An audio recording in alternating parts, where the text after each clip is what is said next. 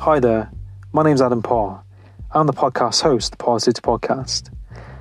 In this podcast, you'll be listening to me connect with people from different walks of life, from the military to people in the music industry, to people in the self-help industry, and many other areas of life.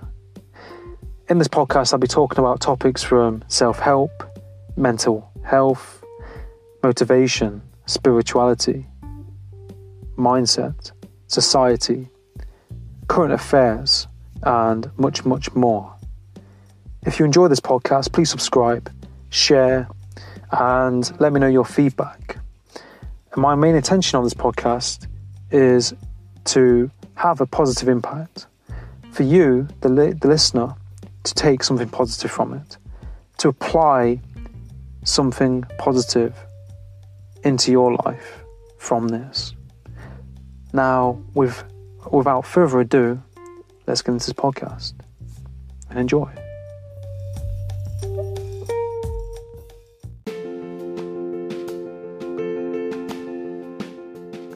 Hi, and welcome to the Parrsitivity podcast. On this episode, I'm joined by Jesse Ray. Jesse Ray is a consumer psychologist and CEO of My Marketing Auditors. In this podcast, we talk about consumerism, human psychology, why we buy what we buy, and much more. Now, sit back, relax, and enjoy this episode.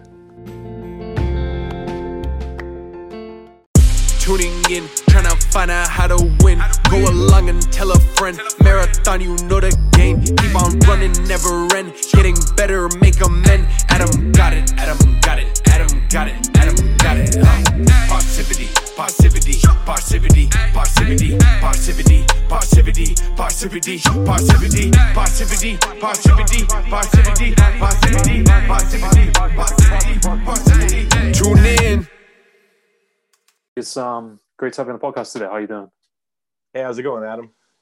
Yeah, good, mate. Good. I'm good. It's great to have you on, and I just thought I'd introduce you to basically introduce you and talk about like how you got into like psychology and like consumer behavior and consumer psychology, because I know you're kind of like heavily into that.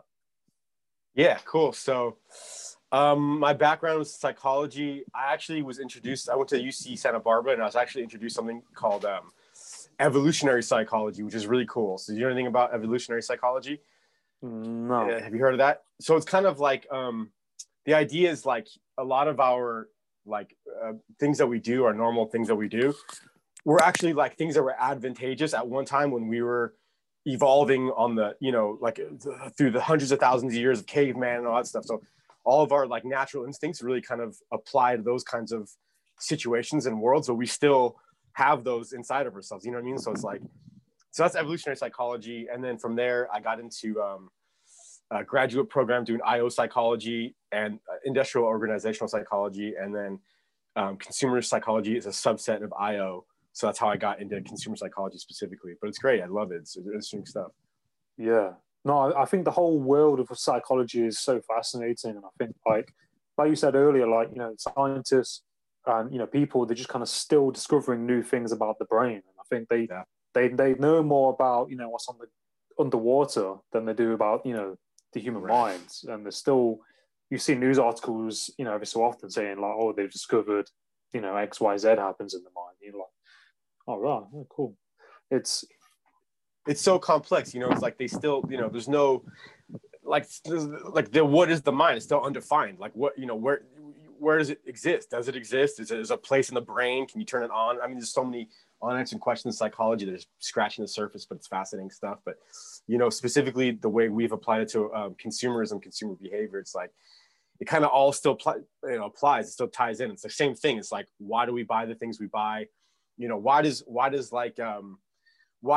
person spend like $100 or $200 on a pair of like shoes when they can spend like 20 on a pair of shoes that are going to be functionally exactly the same, right? Like, because there's a lot in those $200 pairs of shoes that represent you know, something about you, or, you know, they say something about you or your status or whatever it might be. So it's like goes way beyond like the functionality of the product itself. So like, you know, when you buy clothes, you know, jeans, you know, Levi's or whatever, it's like, you know, that's, you know, it's fascinating, you know? Yeah.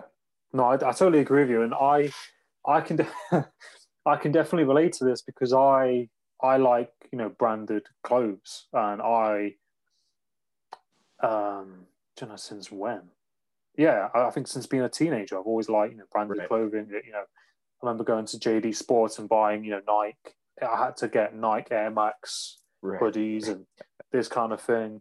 And I Yeah. think a lot of it's, you know, it can be around the people you're around, and you see other people you're around. You go, oh, I want to Right. fit in. I want to be like them. I want to belong. Then you start buying things that they're buying, and then I think there's so much to it, and it's personal to each person. I know some people who don't care about what branded clothes they get, Right. but it's so interesting when you kind of tap into it. Well, even people that claim that they don't care, it's like, you know, they wouldn't be caught dead in a certain brand, maybe, you know what I mean? Like, oh, I don't really care about fashion. Okay, we'll put this on. Like, no way. You know what I mean? So it's like, even a non-style is a style, right? Like, even if you wear all black and like no labels, you're still representing something, right? Like outwardly, you know what I mean? So it's like, you know, it has a lot to do with, like you said, like kind of the representation of who you are, your flag to the outside world, you know, like what crowd you fit into or something like that. So it's like a lot to do with why we buy, you know, consumerism, you know.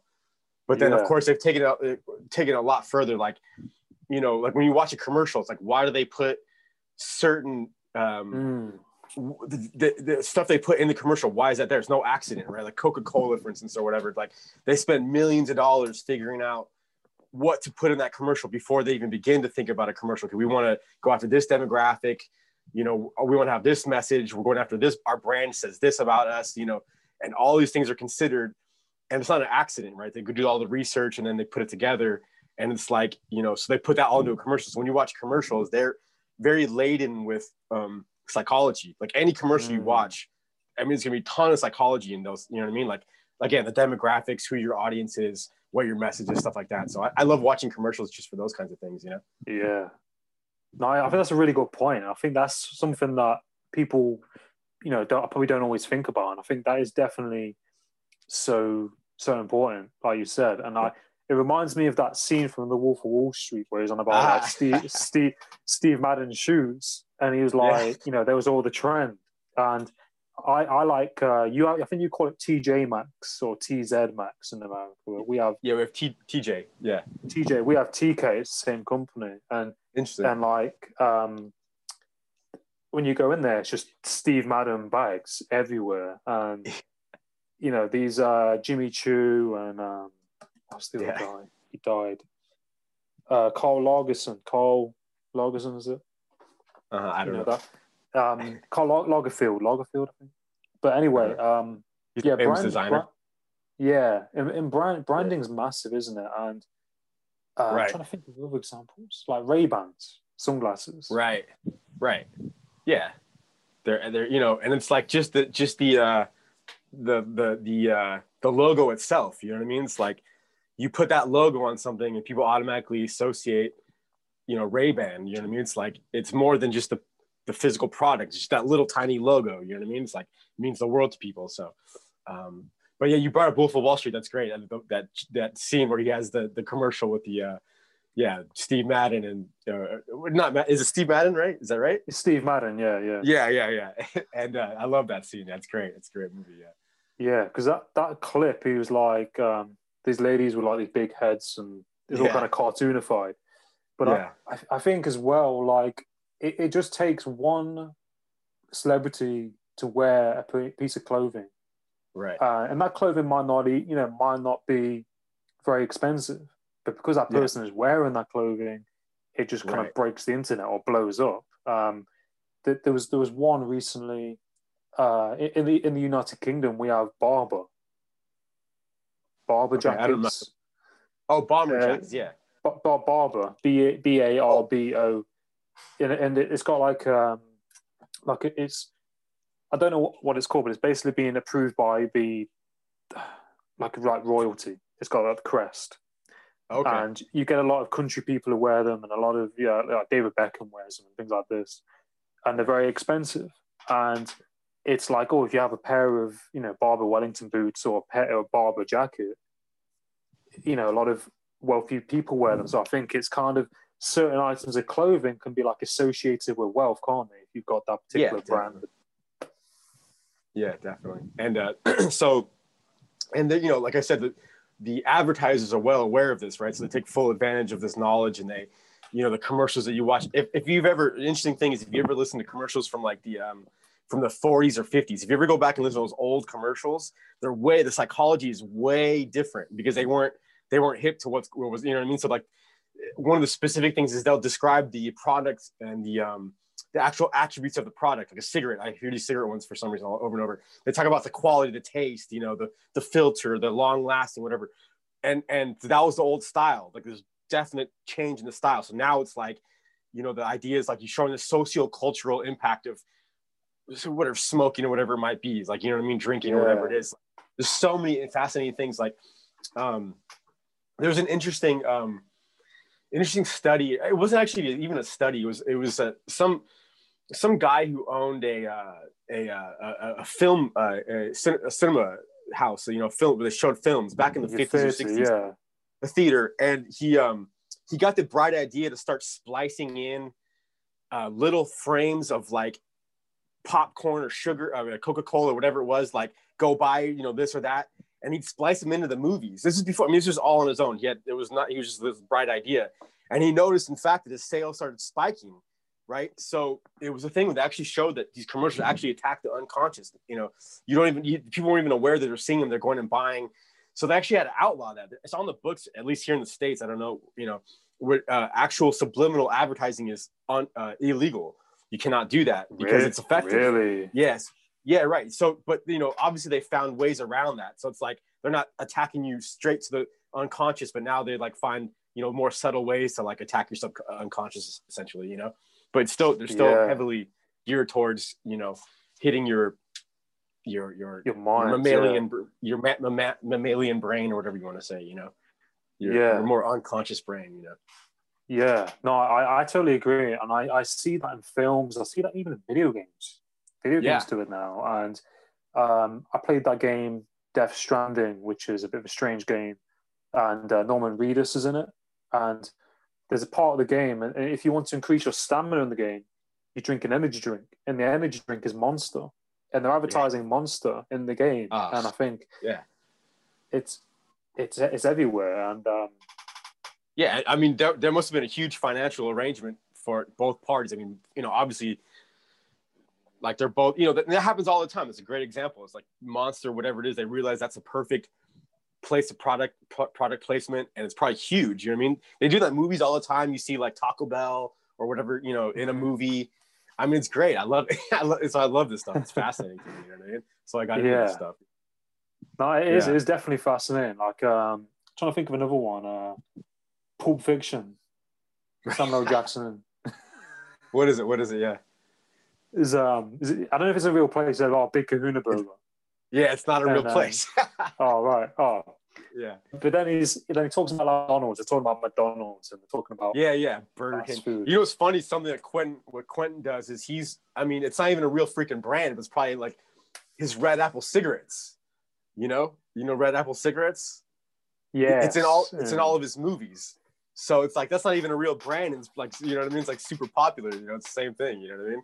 He's promoting his own brand, doesn't even really exist, so it's like great, It's so cool, and I think it's like even like I said, advertise. It's like repetition, isn't it?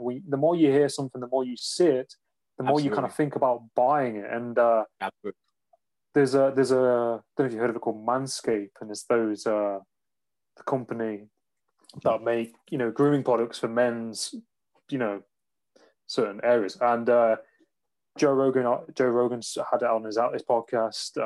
Joey Diaz had it on his, and I kept seeing it on YouTube pop up. And then after a few weeks, I was like, part of me was thinking about buying it, and then I was like, I don't actually want it. I was just kind of thinking about buying it because I've seen it so much over the past couple of weeks.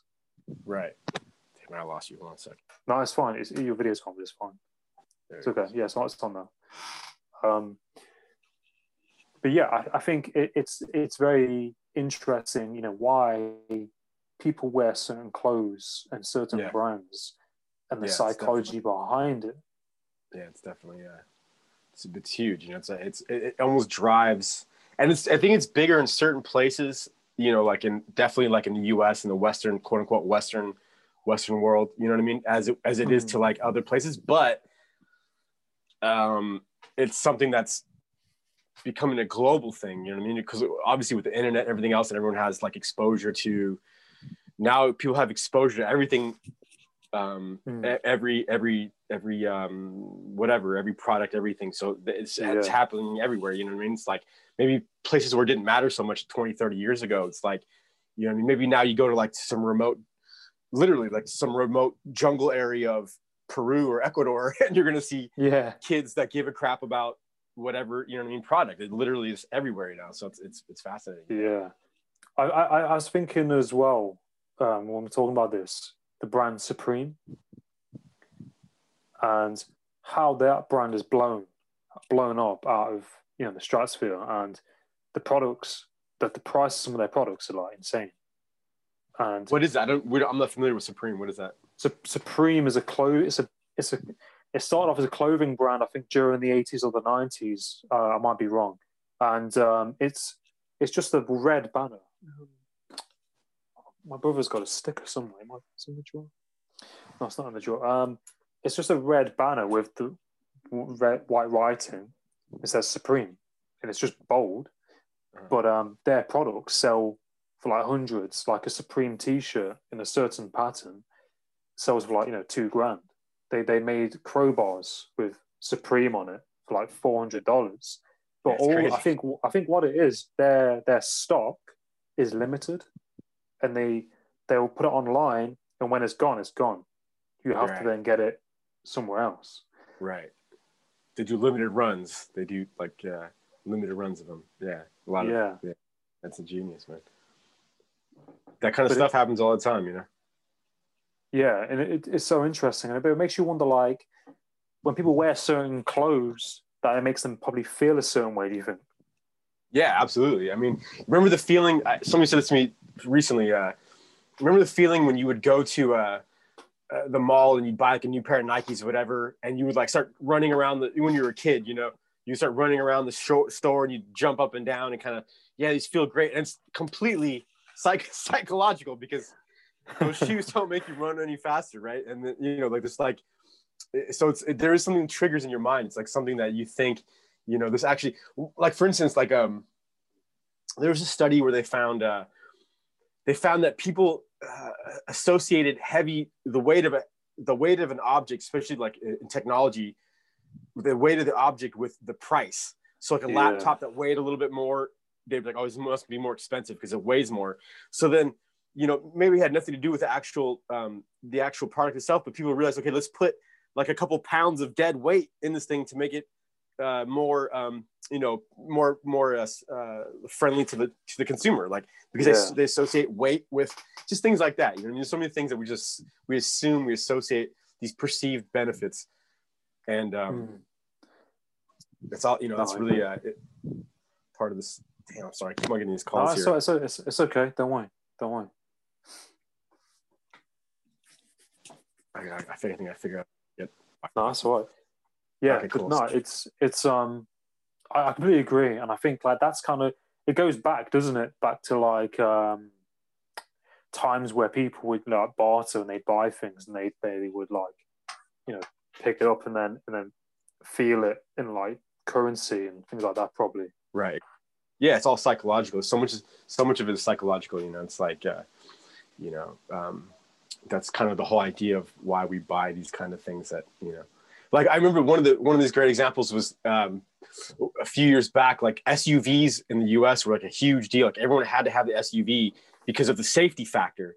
But then when you look at the numbers, they were actually like way more like dangerous because of the the rollover factor, whatever it was like they were actually, you know, statistically like way more dangerous. But there were years where if you didn't have an SUV, you were like, what are you doing? You know what I mean? It's like everyone had these huge, massive tanks, and it was all because of, it was all, you know, like Arnold Schwarzenegger like would drive a Hummer. It's like, what do you need a Hummer like in like downtown LA traffic? You know what I mean? Like, or you know, these people just have these huge, massive SUVs that like burn like tons of gas, and like it was just ridiculous. But you had to have one, and it was like, you know, it's just a product of, like you said, it's just a product of.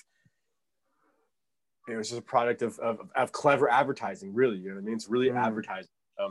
It's really fascinating, you know, what they can do with that, and you know, and it extends beyond consumer. You know, it kind of extends beyond consumerism, because advertising and branding really like I don't want to get political at all, but one of the things like Trump was, they say one of the reasons Trump was like so effective was that slogan. Like a slogan alone, if somebody can grab onto a slogan, they can like remember it more, and like just makes them more like likely to use your whatever it might be, product or whatever, brand or whatever. So Make America Great or whatever, it was like just a slogan that people were able to buy into. And, you know, those are always kind of like, you know, tapping into the unconscious, the subconscious, you know what I mean? Yeah. There's definitely like programming behind it, isn't there, in some way? Like it just kind of clicks. Because you know, it's very, very short and simple, and you remember it, and it's like, you know, you can even put. I've seen loads of hashtags, you know, the MAGA, and it's like, oh, you see that, and you just know. Yeah, even beyond the words, became it became a what is that, a hashtag? Yeah, but what's the word? Letters, an acronym, you know? An acronym, like, yeah. You know, just MAGA, like just MAGA. It was just that alone was like, you know what I mean? So catchy. It's like, you know what I mean? So it's really, you know, slogans and what are those songs? You know, yes. You know, what are they called? When people have little melodies for their product, you know.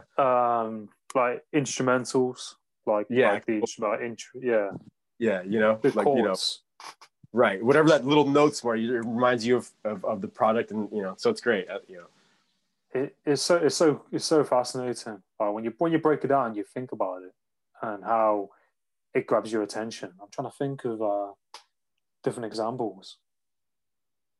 Yeah, PlayStation, right. The original PlayStation noise. Right. When you turn on the PlayStation, that noise. Yeah. Oh, absolutely. Absolutely. Or, you know, a really good one is in Las Vegas casinos. You know, like when you win, that beat-ding, those are like specific notes that are not, you know, it's not by accident. Those are, if you know between major and minor chords, there's like major chords and like happy notes. You know what I mean? Like, so they're using major chords to like imply like feelings of you know, happiness or excitement. Or if you play like a minor chord in a movie, like dun dun dun, it's like very like, so the sounds and stuff, you know what I mean? Just it all ties in, you know. It's like, you know, they really master. You instantly feel bad when you hear that. Dun, dun, dun. Yeah, and it's like, why? Where did that come from? 3 notes. You know what I mean? Why does that make you feel, you know, a certain way? It's like 3 notes. It's not anything, you know, associated with, you know, anything other than, you know, out of context. What is it? You know what I mean? It's just a couple of notes. Or you kind of mentioned films. I think Stanley Kubrick. He used a lot of, if you know, Stanley Kubrick is using. Yeah. He used a lot of. He was one of the big directors who started using a lot of like very specific instrumental tracks in his movies. Like, so the famous one was 2001: Space Odyssey, where the event horizon, you see the sun come over the whatever that is, like an event horizon, and that I forget who the composer was. Like and now it's used everywhere to represent that kind of like, you know, those sounds, that specific, those notes. Like it just implies these kind of things in your unconscious. You know what I mean? Yeah. No, it's very deep, isn't it? When you like look into it, it definitely just tap into a lot of different things. And I found that with the Dark Knight film with the Joker, that noise when the Joker's on, that Heath Ledger. Oh, okay, It's that it's like a, not a violin, but the big one. It's like a cello, and it's this very distressing sound, and it's like you hear that sound and you just know that it's kind of related to that, and it's quite powerful how sounds kind of attach themselves to certain things, and we just kind of remember it a lot more.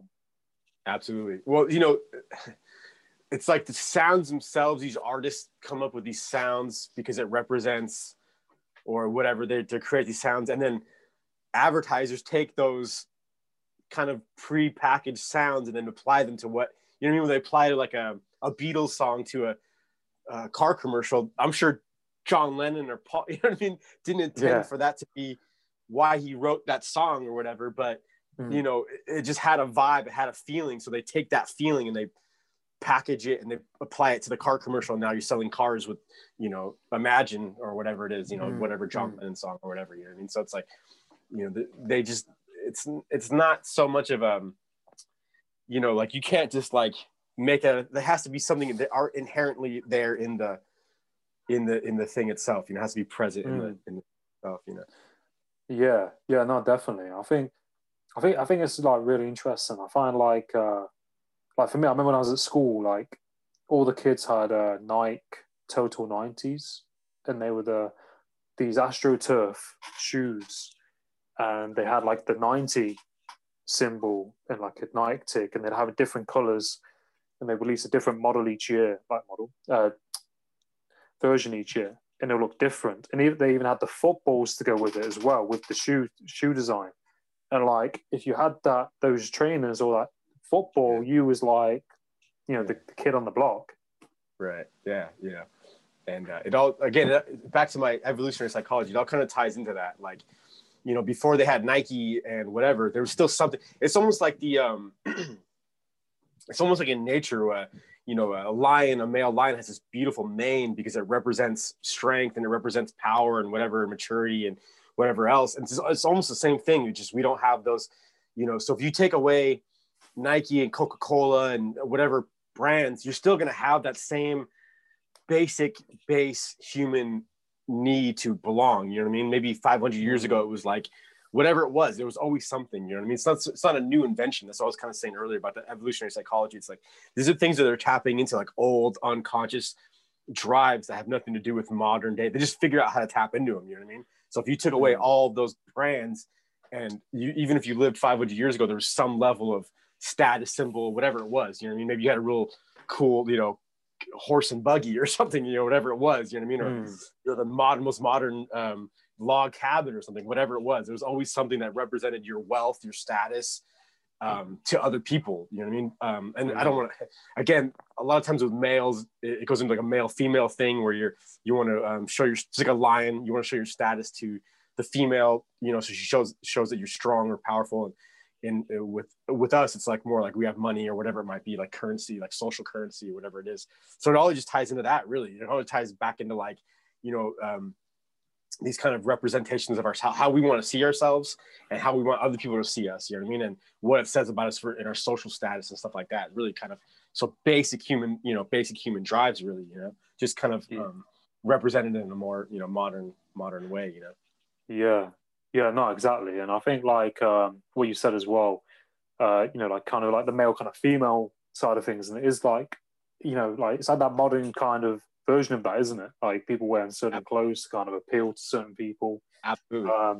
Would you say like aftershave kind of comes into that as well? I don't go too deep on that. You know, it's a funny thing. I've thought about this a lot. It's like, why does things like aftershave and cologne and stuff like that? I mean, there's been huge debates about this because, I mean, it's like on the most basic level, and it sounds weird to say it, but there's been your natural human whatever smell is supposed to be more attractive than a weird bottle of you know cologne that is like manufactured. And it's like if you were to run tests on it, you might even find that the opposite or whatever the gender you're trying to attract might be more receptive or responsive to your actual pheromone bodies, because but of course nobody's gonna go out to, you know, to the workplace like, hey, listen, it was my natural whatever. Of course, so it's like a weird, I don't know, that's a really interesting question. It's like I guess we're somehow kind of in the Pavlovian, you know, like a bell response thing to be kind of trained to I don't know, that's a really great really great point why we respond to like aftershaves and colognes more than we do to like a natural fragrance where we would think the natural would be more effective, you know. So no, it's definitely interesting. Yeah, stuff like that. So things like that. I mean, you can go down that topic. There's a lot of things like that we do that are kind of like almost counterintuitive, but that have become kind of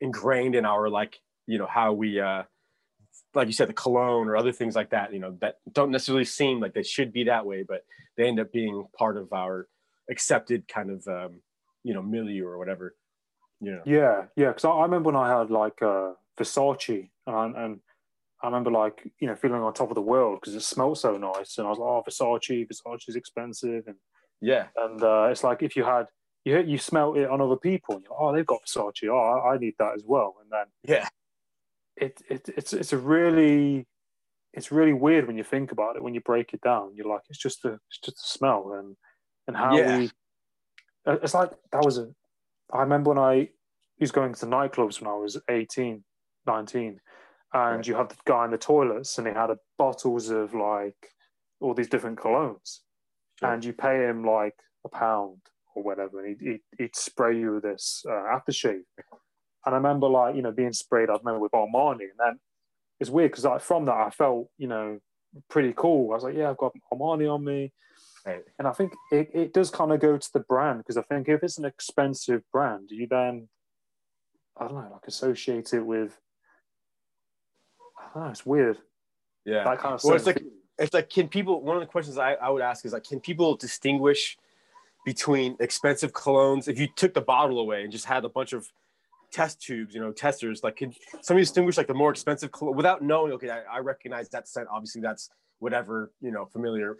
If it wasn't familiar, if it was just based on price, can people distinguish between the more expensive cologne and the less expensive cologne just by smell? Or is it the packaging, the bottling, the name, the brand, and everything associated with that? You know what I mean? So that's something, you know, and that goes beyond cologne. That goes to a lot of things, you know, like,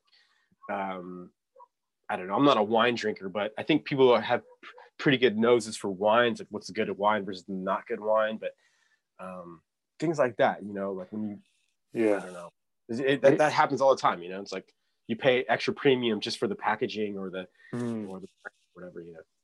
Yeah, no, there's a lot to it, isn't there? Like, it's not just clothes, it's not just cologne. Yeah. You know, sport brands. I think I often think about makeup. Like, what is the psychological impact of like women wearing, like, where did that derive from? Like, what was the origin of that? When did it become the thing to wear whatever coloring to make yourself more attractive? Because again, I don't know. I've thought about that's maybe why, you know, I've spent a lot of time just pondering things like that. Like, where did it come from? You know? Yeah, because it's like, I mean, I remember going, you know, to what was it? To a shop with my ex-girlfriend, and it was like this expensive like lipstick shop, and she was choosing this lipstick. Oh, was it Mag? And it was like 30 pounds for like just a lipstick. And I'm just like, yeah, that's a different like. And you get it's like one of those things where it just doesn't make sense. It's like, but we're all kind of subject to it. You know, it's as hard as you want to fight it. We all kind of are subject to these same kinds of things, one way or another. Like I said, I mean, even if you're like a little, you know, like what's the kind of subculture, like even if you're like a little punk rock kid, you know what I mean? Like, or like a little gothic or punk rock or whatever. Your fashion, although it may not be like, you know, whatever the name brands, other Nike or whatever, that very same fashion is still a fashion, and you're still very much tied to like the rules of wear this, don't wear that. You know what I mean? I kind of was a fan of rock and roll, you know, and hanging out in kind of these rock and roll places, and it's like you had to wear black. Like, if you showed up in like an orange shirt, it'd be like, what the hell? You know what I mean? Like, so there's rules, you know, there's rules to everything. You know what I mean? And it's kind of, I guess, you know, ties back to this whole concept of, you know, why we do these things we do. Yeah. But no, I agree, and I think it's so interesting. Do you find that with like suits, there's something to, like, you know, when somebody wears a small waistcoat or a small suit, it kind of grabs your attention. There's something about it.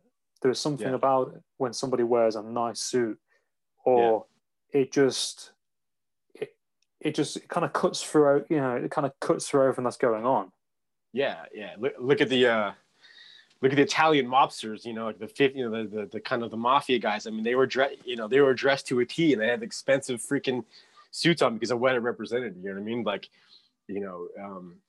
it's like a part of the culture where you're expressing something. And I've always been a fan of that. I mean, I've always enjoyed a good tie or suit because it's not my norm, but it's kind of like a little special occasion dressing up and looking kind of sharp. You know what I mean? So it's like, everything has its appropriate time and place, and it's like suits, stuff like that, shoes, like the nice shoes. I mean, as much as I kind of try not to pay attention to like high fashion, I still wear certain things because of like I like Doc Martens. I think those are like an English brand, aren't they? Like Doc Martens, they're huge out here too. But it's what they represent. I think they look cool, but it's like Doc Martens. I just love wearing them. You know what I mean? It's like kind of this weird brand thing. It's like Doc Martens.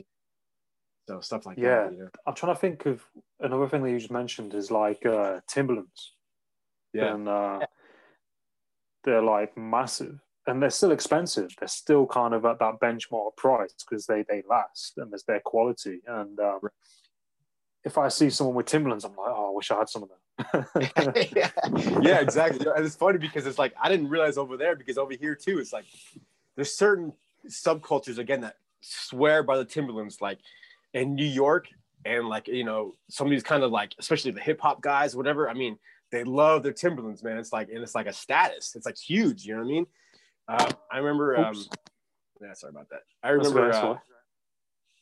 I think some like hip hop, really hip hop groups put it on the map. Like Wu-Tang Clan. Like, I mean, Timberlands became like the. You know what I mean? At some point, it's like or like Converse. You know what I mean? It's like Converse are like certain brands you just can't get away from, and they just represent something cool. You know what I mean? It's like there's something cool about putting on Converse. You know what I mean? Yeah. And it is what it is. You know what I mean? You just kind of live by it. It's weird, isn't it? Because I got a job in a hotel, and our footwear was Converse. They gave us like Converse flat sneakers, and I was like, oh, this is awesome. I got Converse at work, and I felt it gave me like a spring on my step at work because I had Converse. It was really weird. Yeah, that's probably why, who knows? But it's like, the uniform is like, people feel cool in them, you know what I mean? So I love that kind of stuff, man. It's great. It's all around you when you think about it. It's like one of those things that I like. It's funny. So you go to other countries and it's like not as much. I don't know. I've never been to like Europe, and I've never been to, but from what I understand, you probably obviously know more, like certain parts of like, let's say Germany or something like that. Like the houses aren't so, the house, like in the US, people put a lot of effort into the outside of their house, right? So when you drive through like neighborhoods in like LA, Los Angeles or whatever, you'll see like the outside, they like put a lot of money into the outside. And then also, I mean, whatever the inside also, but like mostly the outside, right? But I've heard like there's places maybe like where they don't give a crap about the outside. Like, okay, the outside's like cinder block and whatever, but when you go inside, it's like really decked out and beautiful. You know what I mean? So it's like, what? So, to me, that's kind of fascinating why certain cultures care less about how it's perceived by others. So there's always differences, like certain ratios of difference, you know what I mean, between groups, subgroups. But like, or another fascinating one is like people in Japan are huge on like old cholo. I don't know what cholos are, like Mexican gangster, Mexican cholos, gang. yes. Yeah, Mexican gang cultures. And you go to Japan, these people are starting to dress. Yeah, but they're trying to dress like cholos. Like it's their fashion now. They dress like, you haven't seen this? It's great. It's fascinating. Like they dress like 80s, 70s, and 80s cholos. And they're like, not like gang people. They're like normal citizens, like cops or whatever, or normal people. And they have like their nightlife. They dress like these, like the way my mom dressed or whatever. You know what I mean? Like these big cholo, whatever. You know what I mean? Like it's insane to see it like that. You know what I mean? Or back in the day, they were into like, what is it, like the 50s pompadour Elvis kind of style, you know what I mean? Like it's fascinating how this stuff spreads, It is pretty cool. It's pretty awesome. I like it how like I like it when you see, this is a good example, Peaky Blinders. The series Peaky Blinders, a TV series called Peaky Blinders. And it's big, and it's British TV series with Cillian Murphy, and it's about the razor gangs in the 1930s. Okay. And their iconic they wear flat old caps, and they wear these long trench coats and waistcoat. And from that, like a lot of people are being buying flat caps. And when you see flat caps now, you think, oh, it's Peaky Blinders. It's from that TV series. And it's interesting how we get hooked into liking certain brands because of television series and things like that. Yeah, absolutely.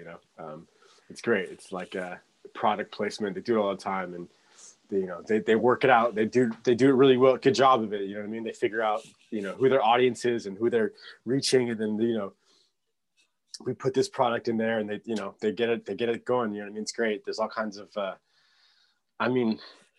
whole industry, the Hollywood movie industry. I mean, it's like all based on that. You know what I mean? It's like just like making things look cooler than freaking. You know what I mean? Put something in a movie with Quentin Tarantino or whatever. Like, it looks so cool, man. Like Brad Pitt had one of those. I need one. You know what I mean? Or Leonardo DiCaprio wore that I have to have one. You know what I mean? It's kind of the way it goes. And it's like, and then social media, and now it's really kind of like, what's the Kardashian girl, the Jenner, the youngest one? She's like a billionaire. Caitlyn, no, wait, which one? Which one? It's similar. The Kylie Jenner, I think it is. She's a billionaire from her makeup line. I mean, I don't know exactly what she's into, but I think it's mostly through her. But she did it because of her social media influence or social media currency. She was able to just by putting. She had millions and millions of followers. You put up one product placement, it goes crazy. Obviously, she's a smart girl, and she turned that into an empire, and she's the richest one out of all of them. Is like the youngest daughter, I think, just from her utilizing social, exactly, and just utilizing social media and utilizing her popularity. Is just like it is interesting, and it's powerful how you can use social media to kind of leverage that. I'm trying to think of things that I've seen on there. I quite like Champion, the sports brand, and the hoodies. I've got like a vintage hoodie, which is, I think it's from America. And it, the feel of it feels like it's from like the 80s. Like, they don't make that kind of heavy. That it's heavy as well, and that's one thing about it. Yeah. And it is interesting. It's I got this ultimate campaign for sunglasses. I wasn't even in the market for sunglasses, but I got this great campaign. There's Madsen, some glasses that are not they're kind of like a skate, surf, whatever kind of brand. But I just got Instagram. I just hit my Instagram. After a while, I'm like, damn, those are cool. You know what I mean? And they got me. Yeah. I went out and bought a pair. I love them. So it's it's all these kinds of great strategies for advertising. And now you can advertise now. I think back in the day, you'd either have a commercial or a billboard or something where now you could just, there's all kinds of avenues for advertising, and people are taking advantage of it. And it's great, Yeah, I just came to mind K-Swiss. Right. Yeah. They and Gary V teamed up with them, and they get K-Swiss shoes with Gary V's signature on the shoe, and I remember having the tongue twister where you could turn the tongue around, you could twist it, and then they had these weird color things on the side where you could pull the different things down on the side of the shoe. Yeah. They're just shoes at the end of the day, but there's some appeal. Yeah, no, it's great. It's what it's what we do. It's why we do what we and it's never going to change. Yeah, no, exactly. Do you read any books at all? Are you into books at all? Yeah, I'm into books, but more I think I'm into kind of I don't know if there's a Russian guy named Dostoevsky, and they call him the original psychologist because he wrote a lot of he wrote something called Crime and Punishment. I like Russian writers for some odd reason. I like a lot of these Russian writers. I think for whatever reason, there's maybe the weather sucks and they had nothing better to do, just sit there in the cold winter and write these masterpieces. You know what I mean? It's maybe if you live on a beach in some tropical island, you're not so concerned with writing some masterpiece. But if you live in some goulash in Russia, you're like, all right, I'm going to write my masterpiece. So I like a lot of these Russian guys. Dostoevsky mostly. He wrote a lot of cool stuff. And But it's not. Have you heard of that guy who did the Metro games? What's his name? Dimitri something. He did those. He wrote. There's video games called Metro 2000 and something, and it's based on a novel, and it's set in Russia, with like post-apocalyptic Russia, and it's based on a novel. Yeah, I'll try and find it.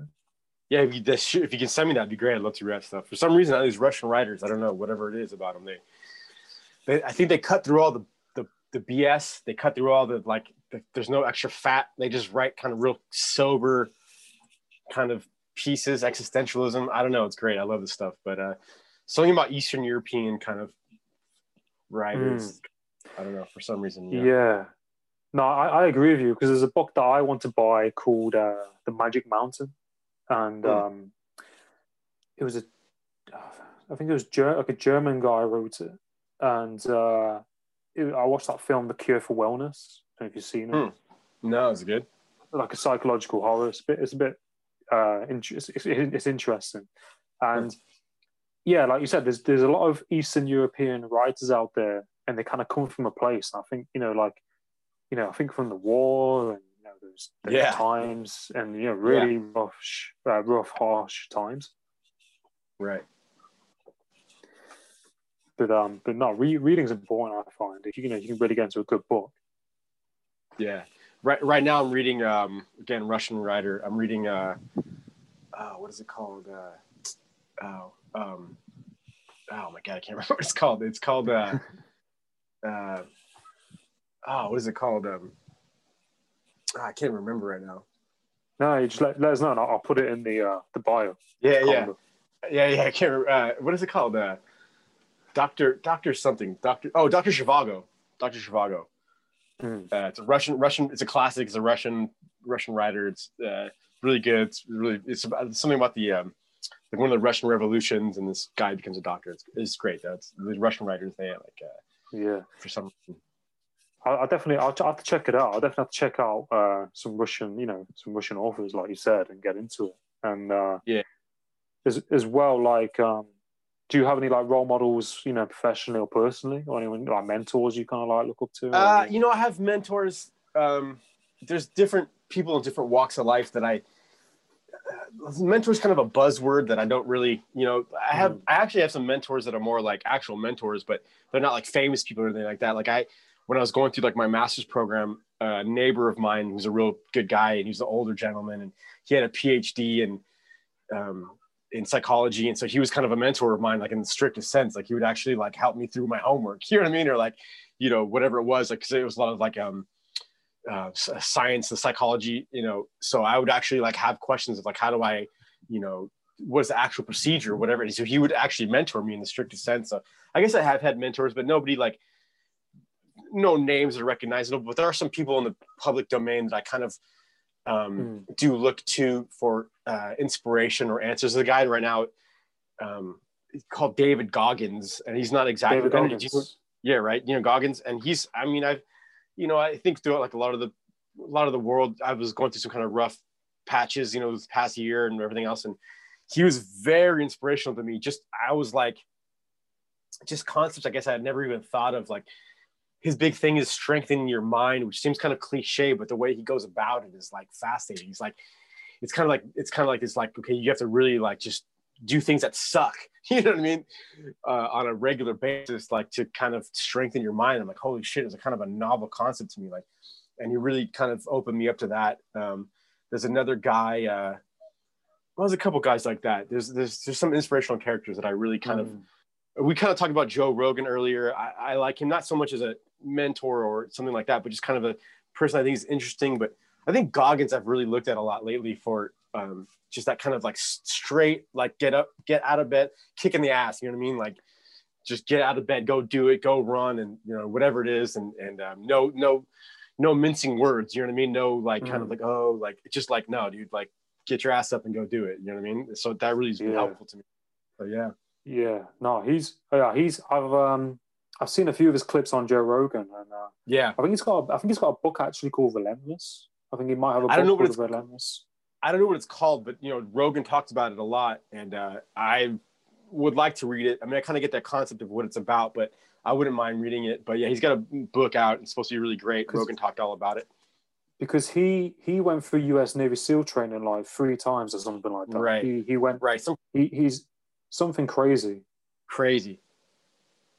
Yeah.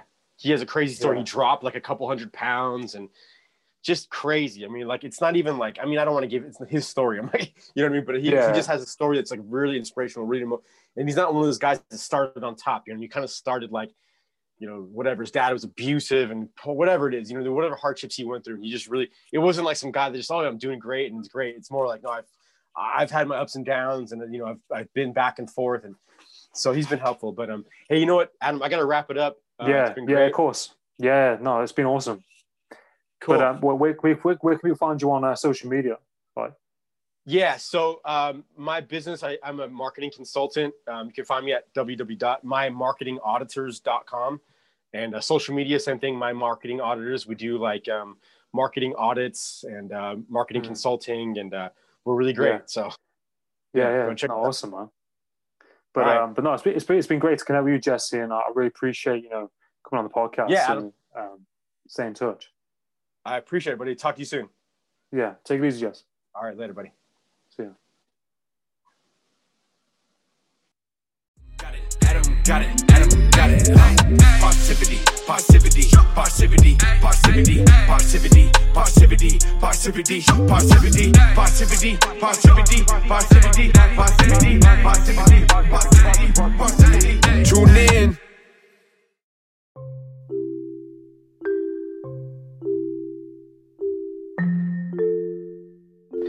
Hi there.